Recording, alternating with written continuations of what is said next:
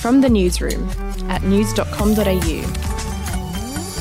Hey, I'm Andrew Bucklow. And I'm Lexi Cartwright. And this is From the Newsroom, the weekend edition, where we take a look at what are we making headlines next week. We'll start with some wild weather that's predicted for early next week. A major rain and flood event is expected from Broome to Uluru and could hit the cities of Sydney and Brisbane. Yeah, and bad news for all those celebrities in Byron Bay, with the coastal town right in the firing line. Now, after sweltering through the hottest November Australia has ever recorded, finally La Nina and the monsoon have kicked in with gusto, bringing downpours, tropical lows, fierce winds and cooler conditions from the east to west coast. Okay, to other news now, and Apple Fitness Plus is set to launch in Australia next week, but what is it exactly? Well, here to explain is news.com.au's technology reporter Jack Gramens. Thanks, Bucky and Lexi. Let me start with the incredibly hack observation that the coronavirus pandemic has changed the way we live our lives.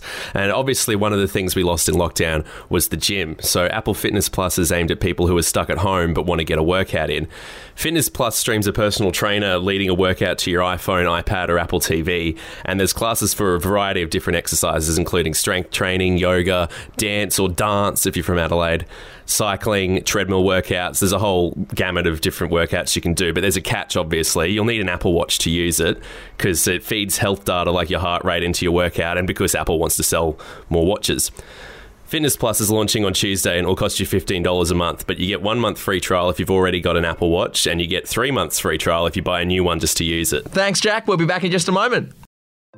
Hey, I'm Felicity Harley and I host Healthyish, where we chat to experts, influencers and people in the know from around the globe to arm you with the knowledge to make healthier decisions for your mind, body and soul. I think if we're going to be focusing on health, like sleep is probably the biggest component of that. I think sleep is the cornerstone. Like choose the harder option, because I've never woken up and gone, I regret that run that I went at 4 a.m. I've never done that. Search for Healthyish and Extra Healthyish wherever you get your podcasts.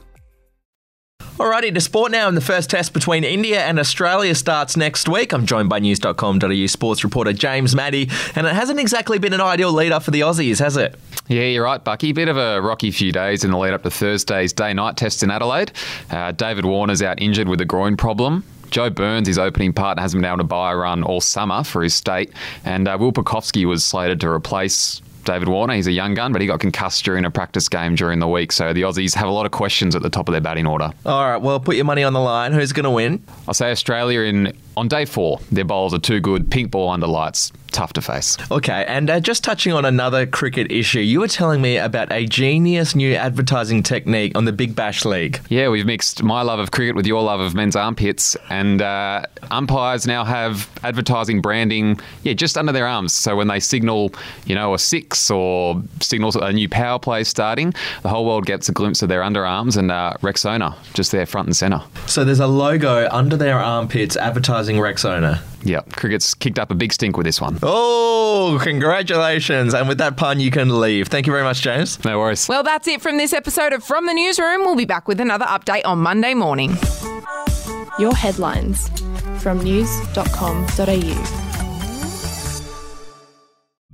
The podcast Faith on Trial looks into Hillsong, both in Australia and the US, and takes both the listener and hosts on unexpected twists and turns in the story of Brian Houston and the Singing Preachers. There are 2 incidents involving Pastor Brian. The Australian journalists uncovered a litany of alleged criminal behavior in the megachurch. Financial gifts were being given to the leaders of the church. Listen to Faith on Trial Hillsong ad-free on Crimex Plus on Apple Podcasts today or wherever you get your podcasts.